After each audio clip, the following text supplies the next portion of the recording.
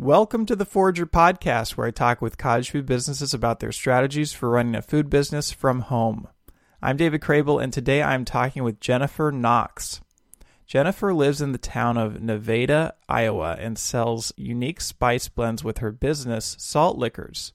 Jennifer started this journey back in 2011, and after using her home kitchen for many years, she finally upgraded by building a commercial kitchen in her home so that she could sell in stores and ship nationwide. Jennifer is actually a published poet, and her love for creative writing really shines through in her business's brand messaging. Her brand is very bold and memorable and, shall we say, flavorful. It's definitely not boring, let's put it that way.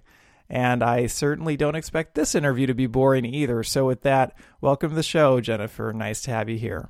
Thank you, David, for having me. I'm very excited to talk to you today. Well, I'm excited to have you here. Now, Jennifer, can you take us all the way back to 2011 when you got this started? I know you started it in New York, in Brooklyn. Can you share with us what that journey was like? I did, but I'm going to take you back even further to the time when I was in about third grade. I've always loved to cook, and we're from outside of Los Angeles, and we would go to Los Angeles and go to Chinese grocery stores and Asian food markets. And I fell in love instantly with the spices and the sauces, and it really did change my life. So I've always been a big spice nut. Fast forward to 2011, and I'm thinking about what to give friends as Christmas gifts. And there was this lovely little, horribly expensive shop on the corner from where I lived, and they had a blend with sea salt and juniper berries. And I'd cooked with juniper berries a couple of times, and I thought, I'm going to try and get some juniper berries and see what I can do. And back then I thought, you take fresh ingredients and then you dry them. And in my case, I would dry them in these little camping dehydrators that I just happened to have because I was also hot for camping at the time. I didn't even think, you could buy these already dried. That didn't even enter the equation for me. I was drying celery, onions, carrots.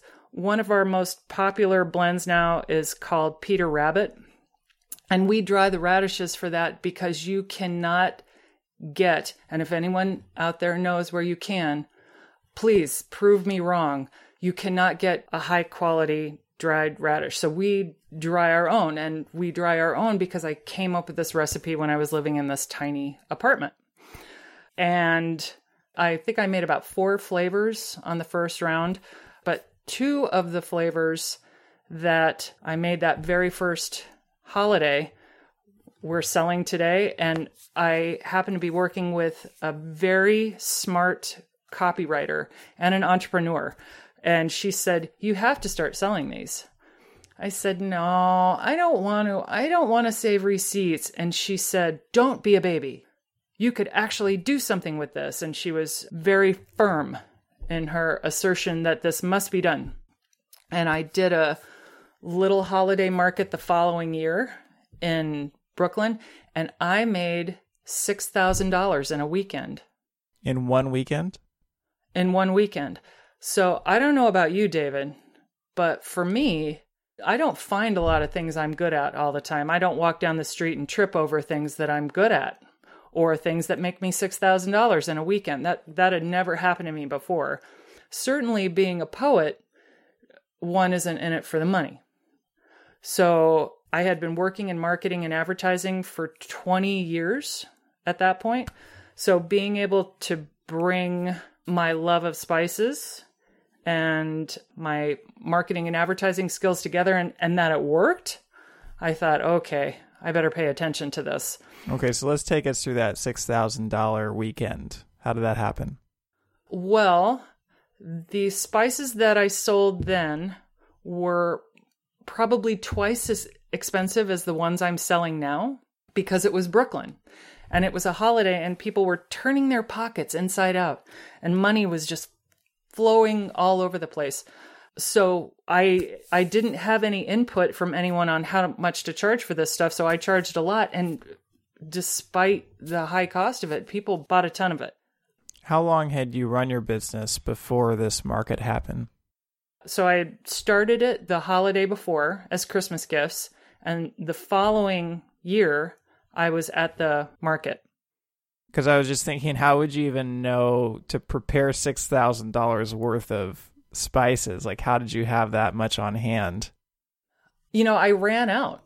I ran out about a quarter of a way through the second day. So I could have made more. Oh, wow. Then I met my husband after that first $6,000 market.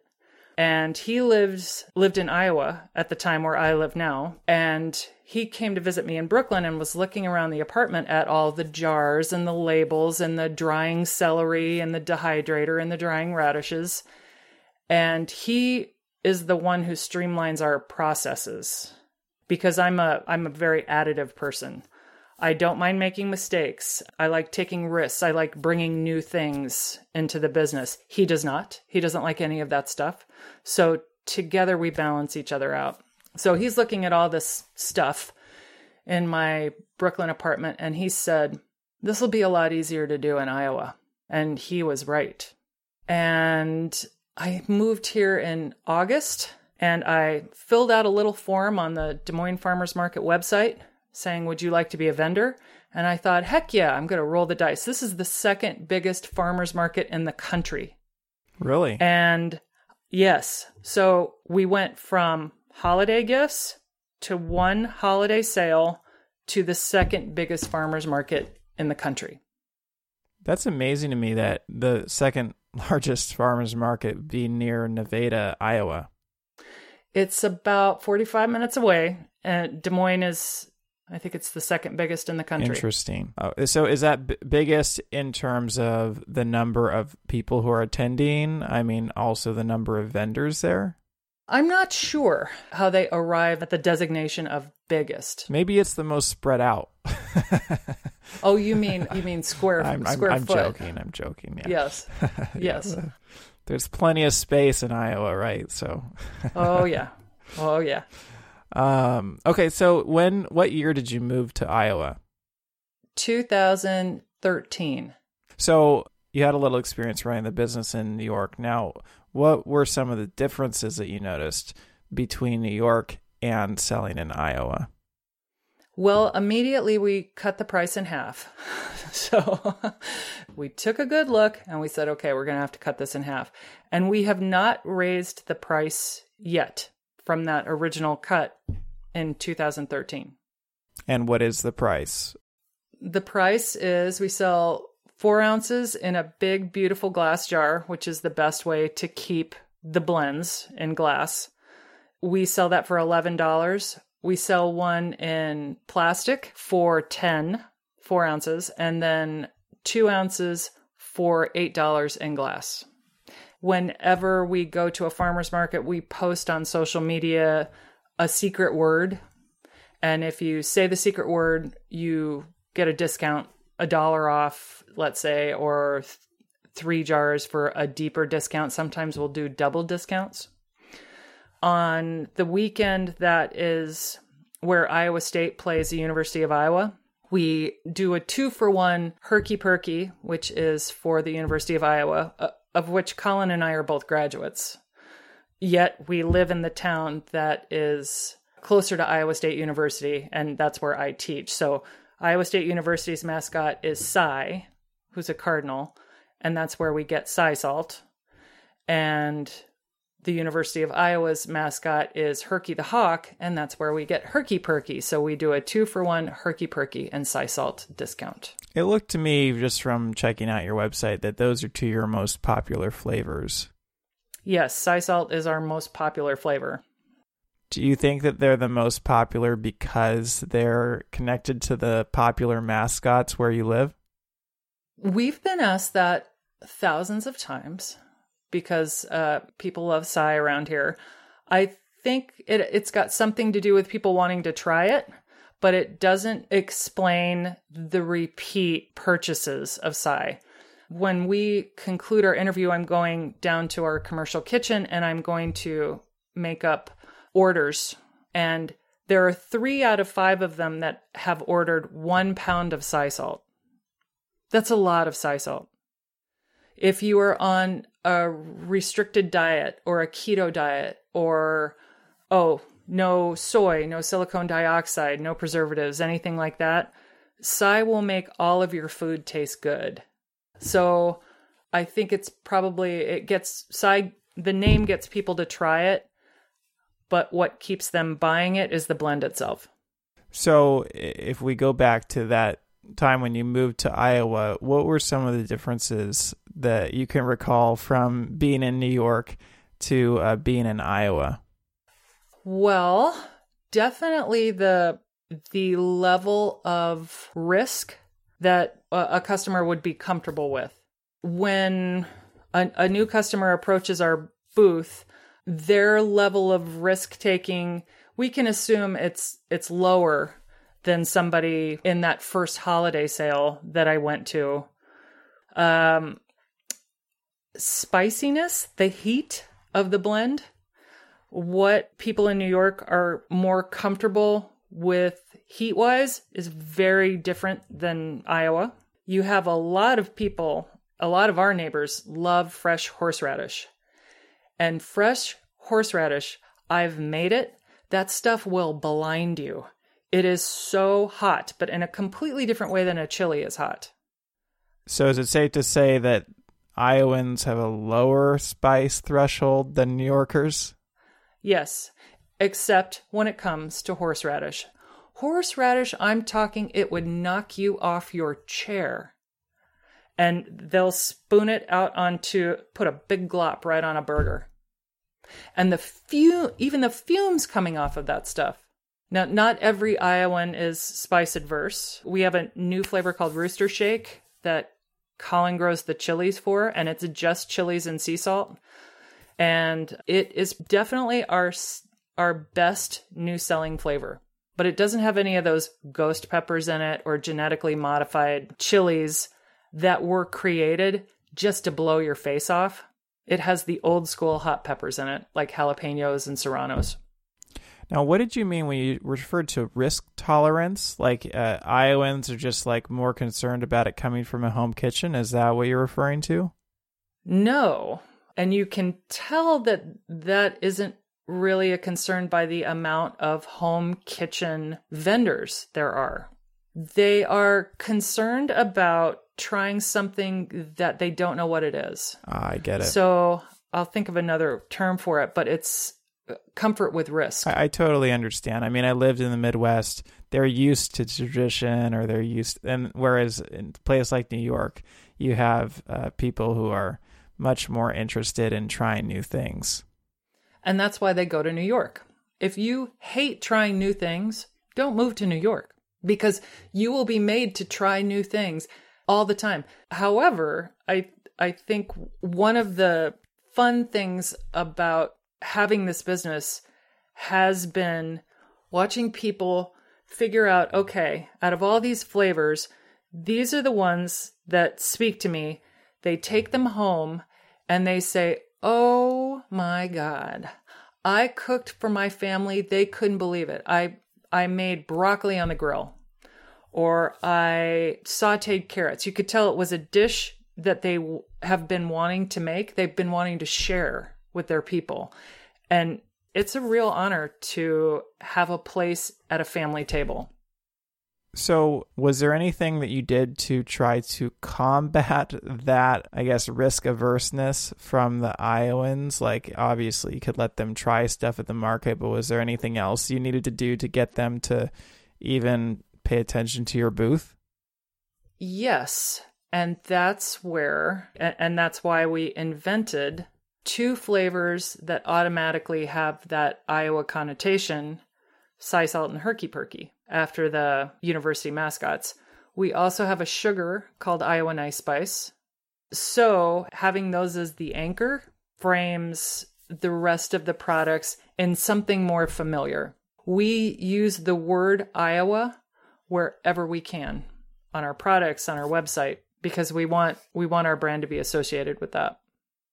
So I do want to ask you about your product names because they completely stand out. They're very creative. Good. What are some of your product names, and how do you come up with these product names? Because a lot of them are very off the wall.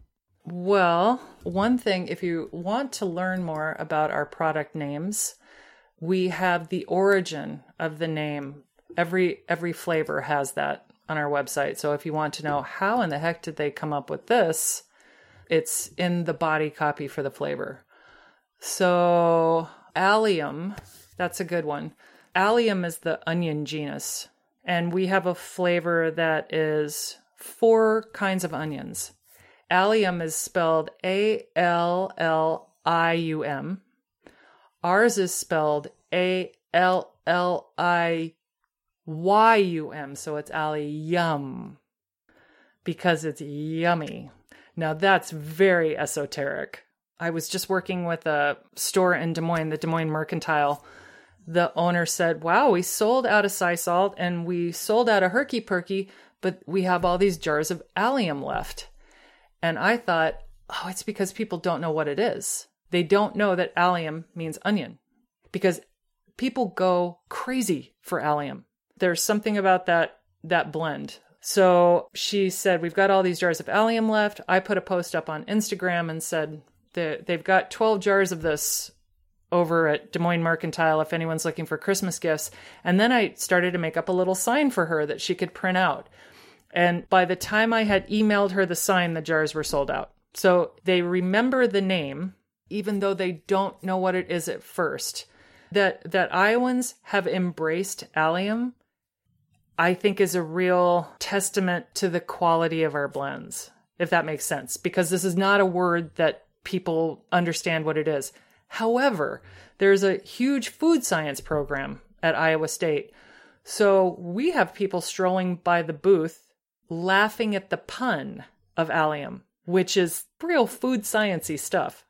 So what's it like when somebody new comes up to your booth? What's the experience like? You know, what do they typically try first, and what's their reaction? Well, we usually have a couple of samples out. The standard is sea salt crackers. So we toss oyster crackers with olive oil and sea salt, and you dry them off in an oven at about 250. We can make a lot of them. They keep your electrolytes up, so we can say, well, you got to keep your electrolytes up. This is a big market. So they try the staple, and then usually I've got something a little more risky, like an apple or a pear slice with Das Bigfoot on top, which is our German blend that has salt, mustard, caraway, anise, fennel, and I forget the other one. But it is like the Incredible Hulk of spices. It just so happens to taste great on sliced fruit, especially apples and pears. It also happens to be a great fall seasoning. So when the weather's getting colder, we can say, well, if you're buying apples, get a jar of Das Bigfoot. When the weather's getting hotter, we have different samples that go with the produce and the fruit around us. So we offer them a couple of spices. If they've never met us before, they like to hang back and talk amongst themselves. We encourage them. We have sample jars up top, and we encourage them open, taste. They never do. So Colin used to be a bartender, and he figured out, we're going to bring these little cups, little tiny Dixie cups, and we're going to put a couple of shakes in there for them to taste with a Dixie cup. So actually a shot. That's why our blends have to taste good out of the jar. Are you like a food connoisseur? Like, how do you come up with these blends, and how do you find blends that taste so good? They are almost all of our own recipes. I'm not a food snob, and I'm not really that interested in chefs. I liken what we do to a perfumier, someone who makes a perfume. It's a completely different skill set, I think, creating that balance. So my interest in a blend starts in, it's either the ingredient or the cuisine. Our new blend, Rooster Shake, I told Colin, you've got hundreds of pounds of dried chilies. Let's do something with this stuff. So that one started in ingredients. To find the ratio, we had to do a lot of experimentation. So I've played around with that salt a little bit, and just to find balance and get as much, if this makes any sense, spread, a distance from the other ingredients. So I like a blend that touches way over here and way over here on the tongue, so that there's enough distance to keep it interesting. If you open up something like Lowry seasoning salt, you don't taste any one ingredient in that. It just sort of paves your tongue. And when you put it on your food, you taste the Lowry seasoning salt. You don't taste the chicken underneath or any of the individual ingredients in the blend. I like to do the opposite. I want them to come together in a way that's unique, which is ratio, and make people want to eat things that they wouldn't normally cook. Like a salad with great Iowa cheese and fresh pears. And you don't need any dressing at all. You just sprinkle the Das Bigfoot on top, maybe with a lemon. And they feel great when they accomplish something like that. That's the fun part too.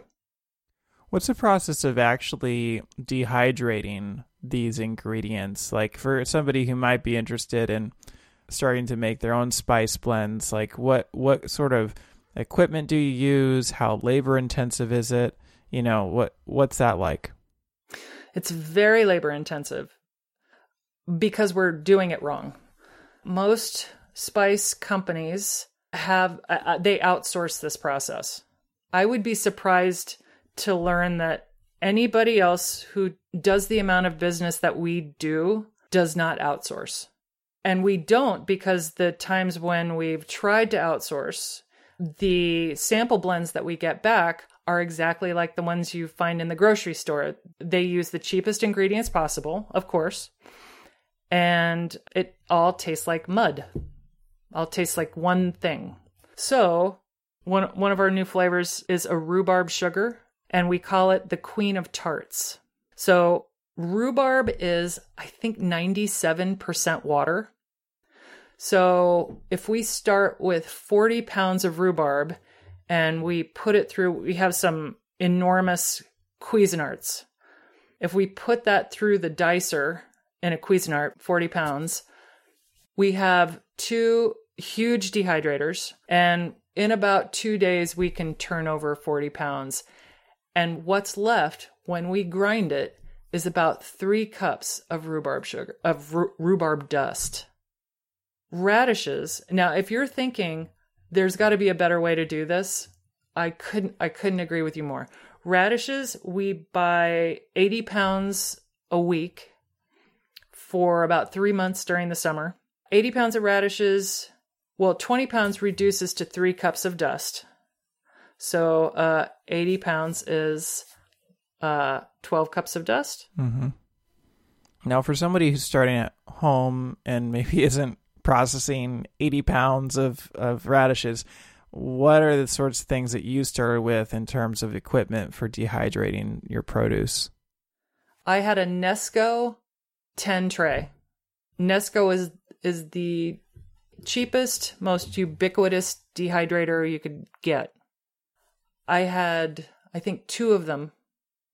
Do you remember about how much those cost? They are not expensive. They're about under $50. Oh, okay. Mm-hmm. And I was just wondering, just curious, like what the commercial equipment you have, what does that dehydrator cost? That's about $500. Oh, okay. So it's not super expensive. No. We've looked into freeze drying. Now that's expensive. Freeze drying versus air dehydrating.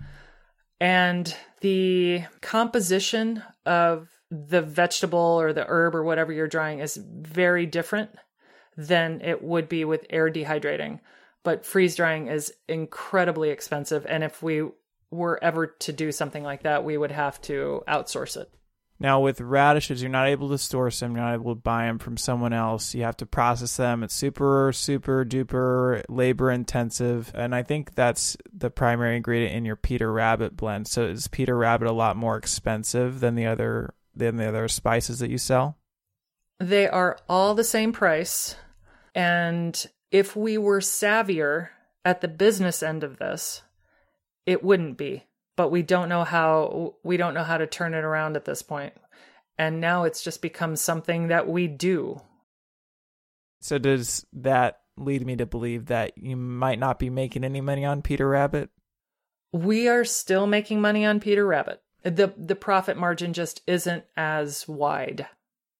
And are you purchasing most of your ingredients, or are you processing most of your ingredients that go into your spice blends?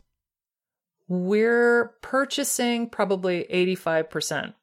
The things that we process are rhubarb, radishes, leeks, ramps, herbs. For instance, we grow our own Thai basil for a flavor we make called Big Bangkok, because there is not enough Thai basil in all of Iowa to give us enough for some solid batches of Big Bangkok. Tarragon, we have a tarragon bush out in the garden that we call the Muppet. And the Muppet supplies us all the tarragon we need for our flavor called French Tickler, which is an homage to Herbes de Provence. I saw the French Tickler product name. Tell me about the story on that one. Okay. We get a lot of ideas from our customers, and I think that shows that they feel a certain ownership of the product. I don't know if you understand what I'm talking about when I say it is a joy to make something and people say, that's mine. And they want the brand to thrive. They want to share it with their friends. They want to share it with their family. So this wonderful couple from Ames came up several times to the booth and said, we tried Herbes de Provence on red meat and we couldn't believe how good it was. You should make an Herbes de Provence blend. And normally we don't make blends that already exist, but they intrigued me. So without even trying Herbes de Provence on red meat, we started to make our own. And I asked Colin, what should we call it? And he said, French Tickler. I said, come on, no way, we'll get arrested. And he just shrugged because he's used to me poo-pooing his ideas. Later, when we were getting closer to launching the blend, I had a cooking class at Wheatsfield, which is a wonderful market in Ames. At the end of class, somebody raised their hand and said, do you have any new flavors you're working on? And I said, yes, actually we do. It's an Herbe de Provence blend. And they were all drinking beer, so it seemed like a casual atmosphere. And I said, but my husband wants to call it French Tickler. And I looked out to gauge the shock or horror or what is it exactly these people are feeling when I say that. And they were all smiles, just beaming. And I said, we can't call it that, can we?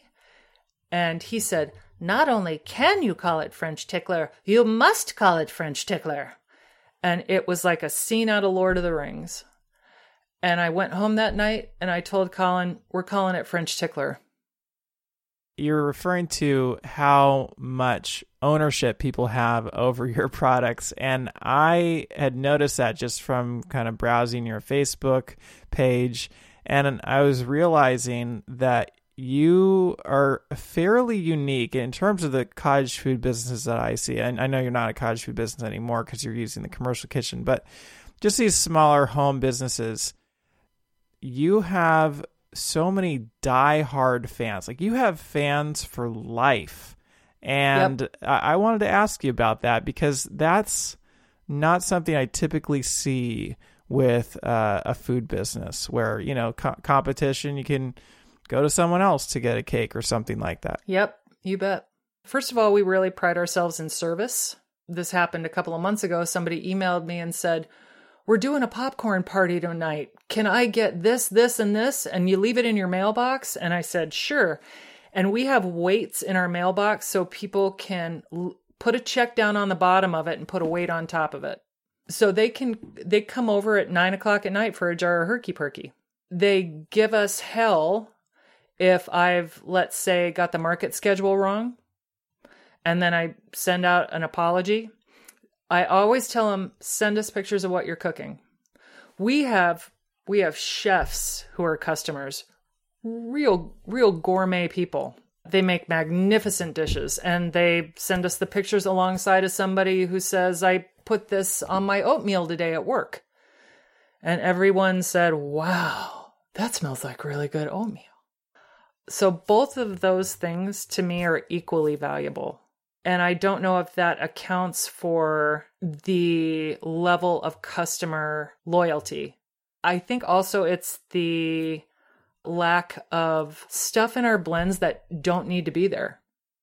Yeah, can you talk a little bit about that? Because I think you don't have an MSG and stuff you would often find in other spices. What's the difference between the store-bought spices and your spices? Well, the store-bought spices will live and thrive on those shelves long after a nuclear apocalypse because they've got so much stuff in them. They're usually they're about 80% very cheap garlic and onions. If any blend you're buying has garlic and onions in it, it is going to be mostly that. And then there are the preservatives that fill up the rest of the space. We buy whole dried spices whenever we can. So we don't buy a bag of ground oregano. We buy a bag of dried oregano. And then we crush it or grind it. And that makes a huge difference in the flavor that you get out of it.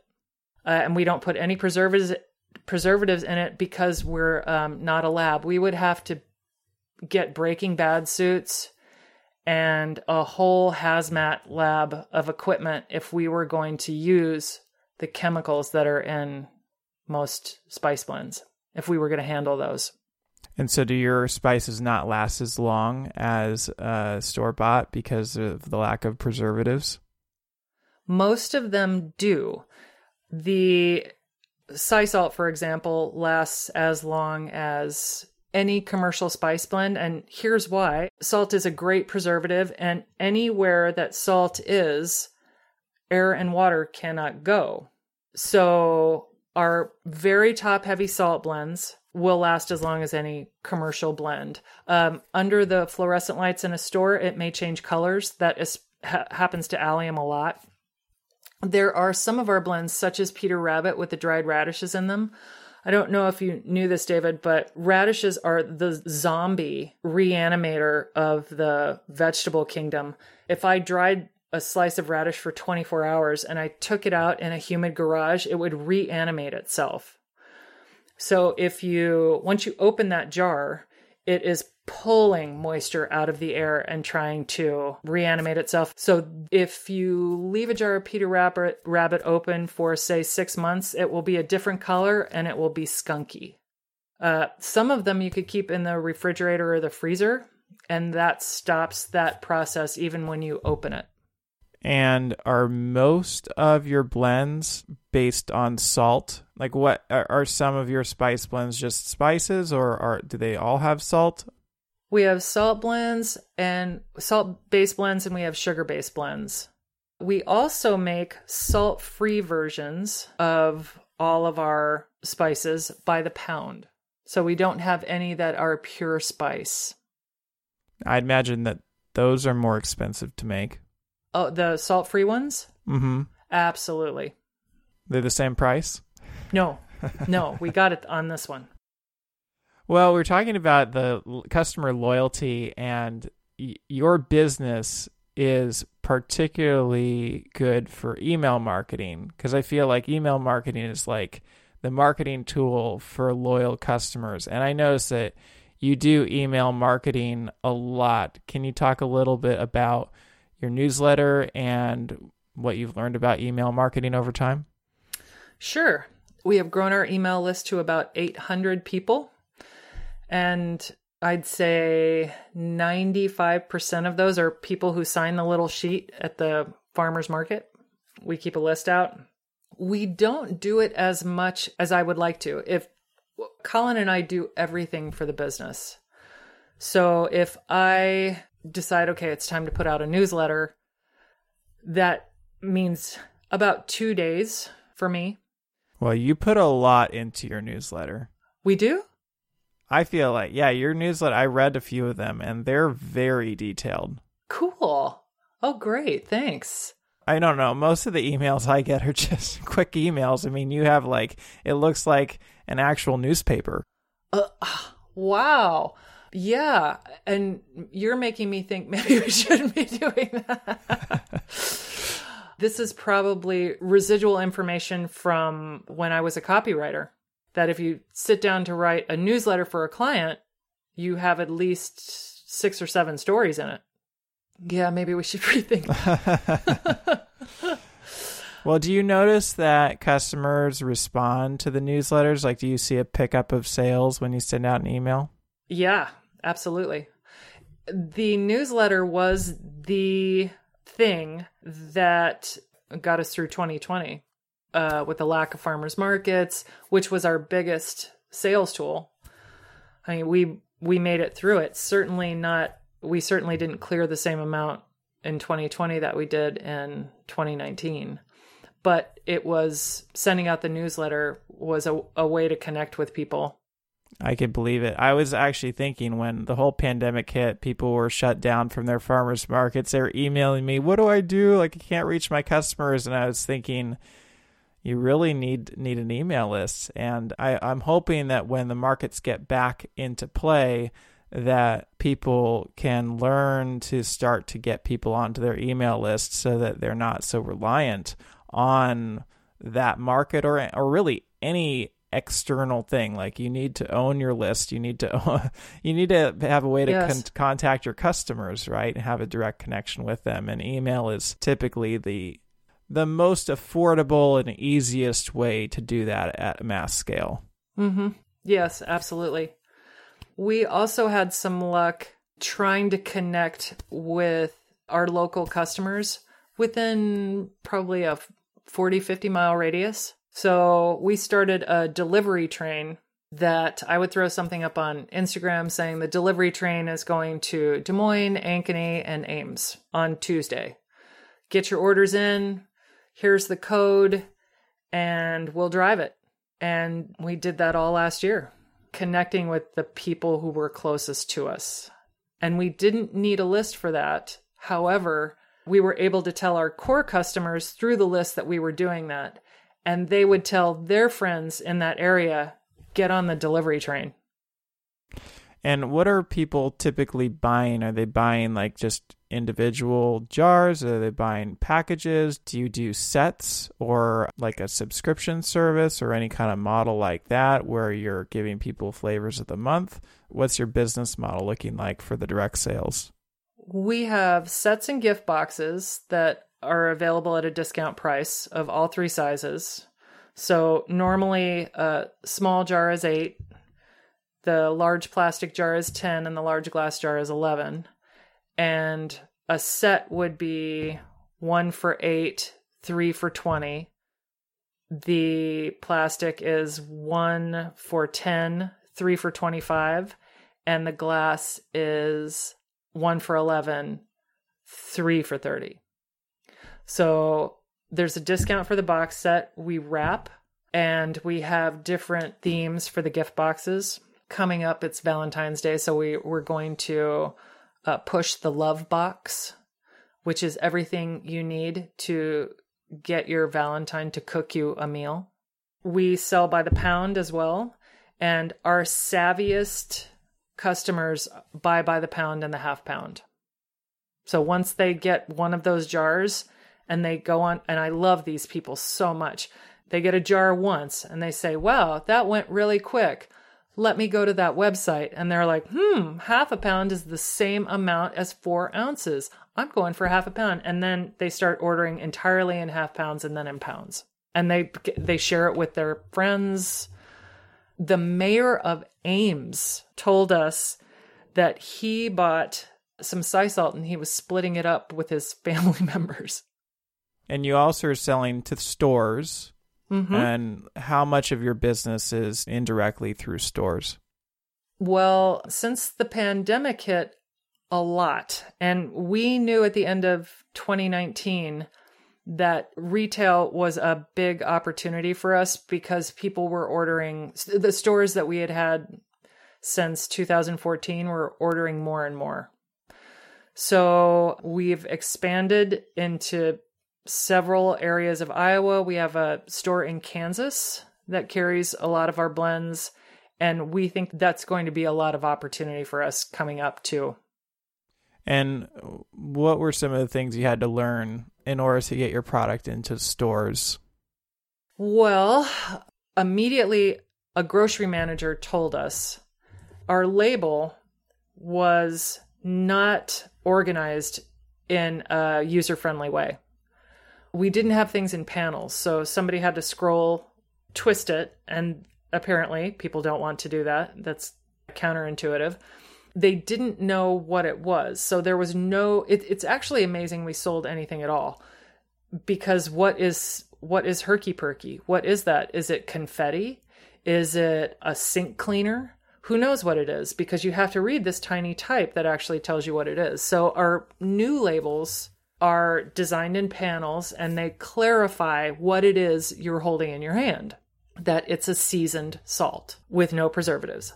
So I think the feedback that the stores give us, we should be looking to them more and asking them more questions about what we can do, because they know. They know before we do. They know before the customers do, because they deal with so much product. So I wanted to talk to you a little bit about you setting up the commercial kitchen. Now, you worked out of your home kitchen for a long time, I think. When did you finally decide to try to go the commercial route? And I think you built a commercial kitchen in your home, right? Mm-hmm. We have a huge basement with a kitchen in it, and my husband and father-in-law flip houses. My husband's also a community counselor, and aside from doing that, he flips houses. So making that kitchen was actually very easy for them. I lucked out in that regard. And when our state inspector, Kurt, came down to the kitchen, I was, of course, very nervous, but Kurt was elated. And he came downstairs and he said, "Who did the redesign?" And Colin said, "Right over here." So they got to talk shop, because Kurt has seen a lot of commercial kitchens built in people's homes, and he liked ours very much. So it was actually really smooth and seamless to set up the commercial kitchen? Can you believe that? No, I can't. I've never heard of anybody saying that it was smooth and seamless to set up a commercial kitchen. So once we found out what we had to do, which Iowa State Extension was incredibly helpful in telling us, this is what you need to have. You need to have another sink. This is what it's got to measure. You got to have the door. And once we had the specs, there was nothing I could do to screw it up. And Colin and his dad took over. Like, how many requirements did they have to keep in mind? And do you remember what some of those requirements were? Well, install yet another sink on top of... We had to put in 2 sinks. We have more sinks than people in this house. We have actually 3 times as many sinks as people. You need a door that locks. And for us, we don't have anything that requires refrigeration. So if we had another product, our kitchen requirements would be different, but we're dry goods. Do you remember what it cost you? Obviously, you had the benefit of having a couple people who were, I don't know if they were doing the work or if they just had the connections they were building it themselves. Yeah, my husband, Colin, and his father built it. So obviously saved a ton on labor costs. So do you remember what it actually cost you to build that commercial kitchen? I'll say about $1,000. Oh, wow. So if you have the knowledge to build it yourself, do it. You can do it pretty cheap. That is the cheapest and most stress-free story of building a commercial kitchen I have ever heard. I love it, and I'm very excited to play this for Colin when it comes out, because he's going to be thrilled to hear that. In fact, I feel like I read something somewhere on your website or on your Facebook page where you said that your commercial kitchen was not easy to build. You're thinking of the lot tracking that we're implementing. So in order to be compliant with FSMA, we have to track the lots of all our spices that we buy. So this tarragon, or let's say this oregano that comes in, I have to be able to show it went into all these jars of Roxy Taco and all these jars of sea salt. And I had to start putting numbers on the jars so that we can show the range, so that if anyone says this jar of Roxy Taco is tainted, I can go back by that number, show all the ingredients and the certificates of analysis that come from the producers. Now, do you see when I said this shaved like 6 years off my life? I know I'm not, there's going to be 6 years that I don't get back because it still makes me, But I'm, again, very lucky in that my stepbrother has created very basic lot tracking software for us. I tried Crafty Base. I tried so many platforms to track ingredients, and they were all far too expensive, so I didn't even bother, or so rigid that they didn't serve our purposes. So if anybody out there is listening to this and they want super simple ingredient tracking software, lot tracking software, email me. And David, my stepbrother, would like to give this as a gift to the world. So if anybody needs to use it, we can hook you up. Yeah, no, that was what I was definitely thinking about, the line about shaving 6 years off your life. And I just assumed that had to do with setting up a commercial kitchen. Nope. Nope. We're lucky that the product chose me, spices, that I had this very meaningful relationship with spices since I was a kid, really determined the product that I was going to sell and how much I love it and how much I can engage with it and be creative with it. But if I had done all the research on every possible food item, I still don't think I would have arrived at spices. But for us, for our purposes, the fact that we could build the kitchen in the house, the fact that it doesn't require refrigeration, the fact that we can grow some of our ingredients, the fact that we have a garage that we can have our dehydrators in, all that stuff worked out just great. And so you feel like if you had been more intentional about starting a food business and maybe you didn't have, it just happened to work out.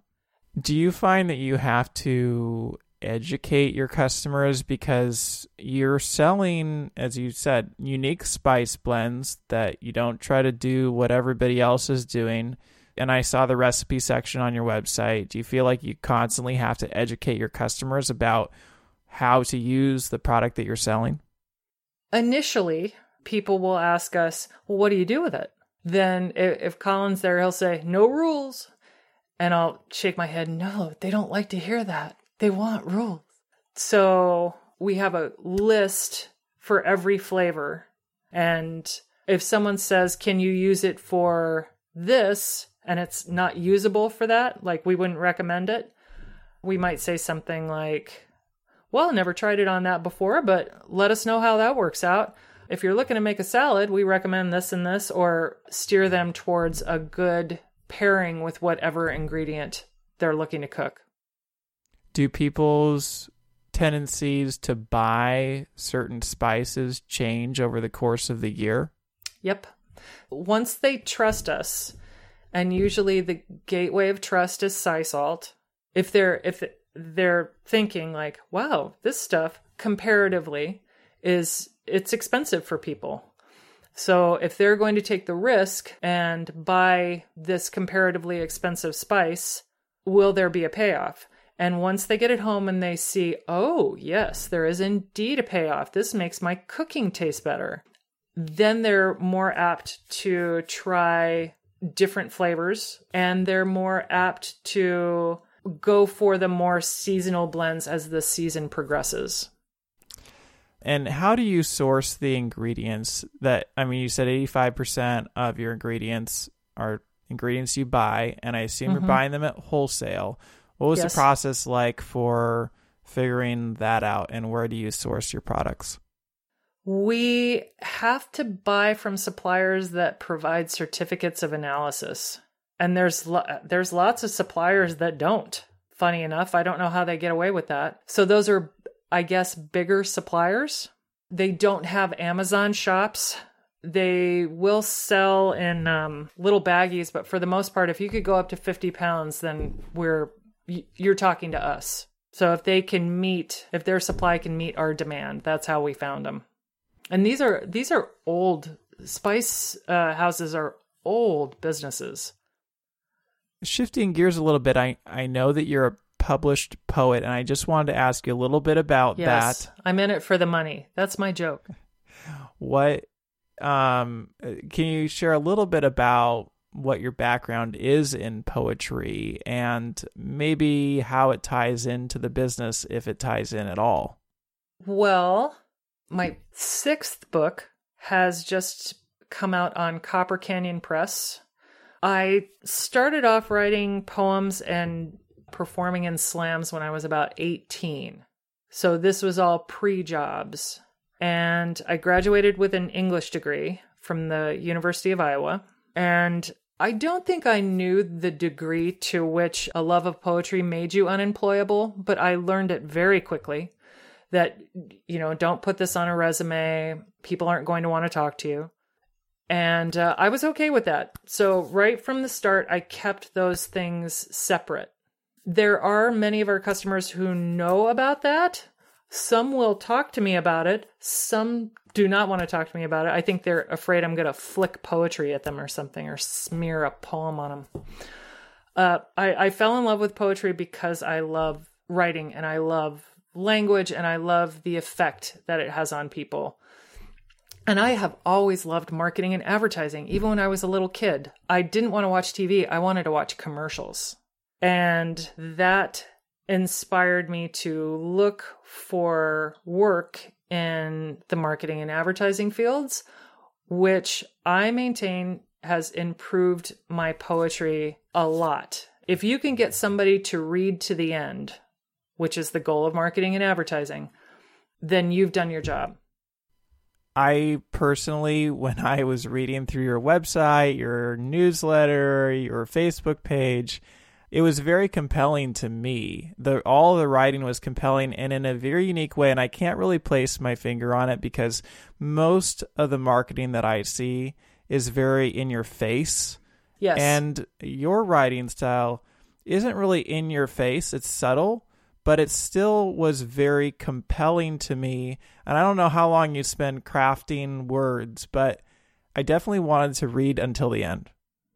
Awesome. Well, I just would like to know what your vision is for this business. Where would you like to take it in the future? Well, in typical me form, I would like to branch out with new products. I would love to make freeze-dried camping food.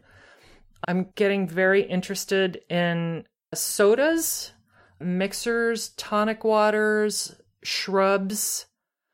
So I think of new opportunities. Or Tones, which is an Iowa spice company, could come in and buy us out. So you're more interested in expanding into new opportunities and trying new things. You're not so, or selling your business. You're not so interested in trying to get into more stores and ramp up production and get into a bigger commercial space and that kind of thing.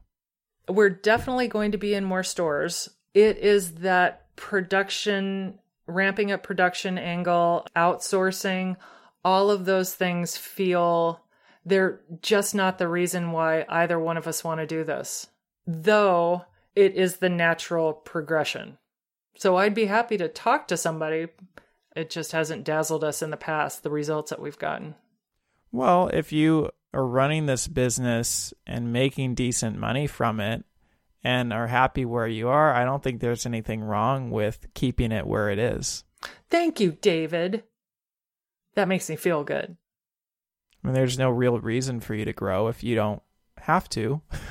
Oh, isn't everyone supposed to grow? Aren't we? Isn't it natural? Well, they do say you're either growing or you're dying. You're doing one of two things. But if the business, is sustainable, and I know that you it's a side business, right? It's not your full-time thing. Yes, we both have two side hustles. We are people made of side hustles, both my husband and I. We both have full-time jobs. I'm a writer, and that's probably my biggest priority. And then Salt Lickers, which is fun. So how much time does Salt Lickers take you? 180 hours a week. It depends on the season. Christmas, a lot. I could be in the kitchen for 12 hours a day. And then Colin comes home at night, and he'll help me until midnight. That's in addition to a full-time job? Full-time job. Yeah. Yeah. Well, thank you very much for jumping on the show. And if people want to reach out, where can they find you? They can find me at salt-lickers.com. The dash is very important. And we found that out, like we find everything out, the hard way. Or they can email me at hihosaltlickers@gmail.com. All right, perfect. Well, thank you very much, Jennifer, for jumping on the show today. Thank you, David. This was fun. That wraps up another episode of the Forager Podcast. What most stands out to me is how Jennifer has managed to combine a strong brand with a high-quality product, resulting in a customer base of raving fans that return again and again. For more information about this episode, go to forager.com/podcast/27. And if you enjoyed this episode, please head over to Apple Podcasts and leave me a review. A review is the best way to support the show and will help others find it as well. I'd also really appreciate if you could share this show with any bakers or home cooks that you know who might be interested in it. And finally, if you're thinking about selling your own homemade food, check out my free mini course where I walk you through the steps you need to take to get a cottage food business off the ground. To get the course, go to cottagefoodcourse.com. Thanks for listening, and I'll see you in the next episode.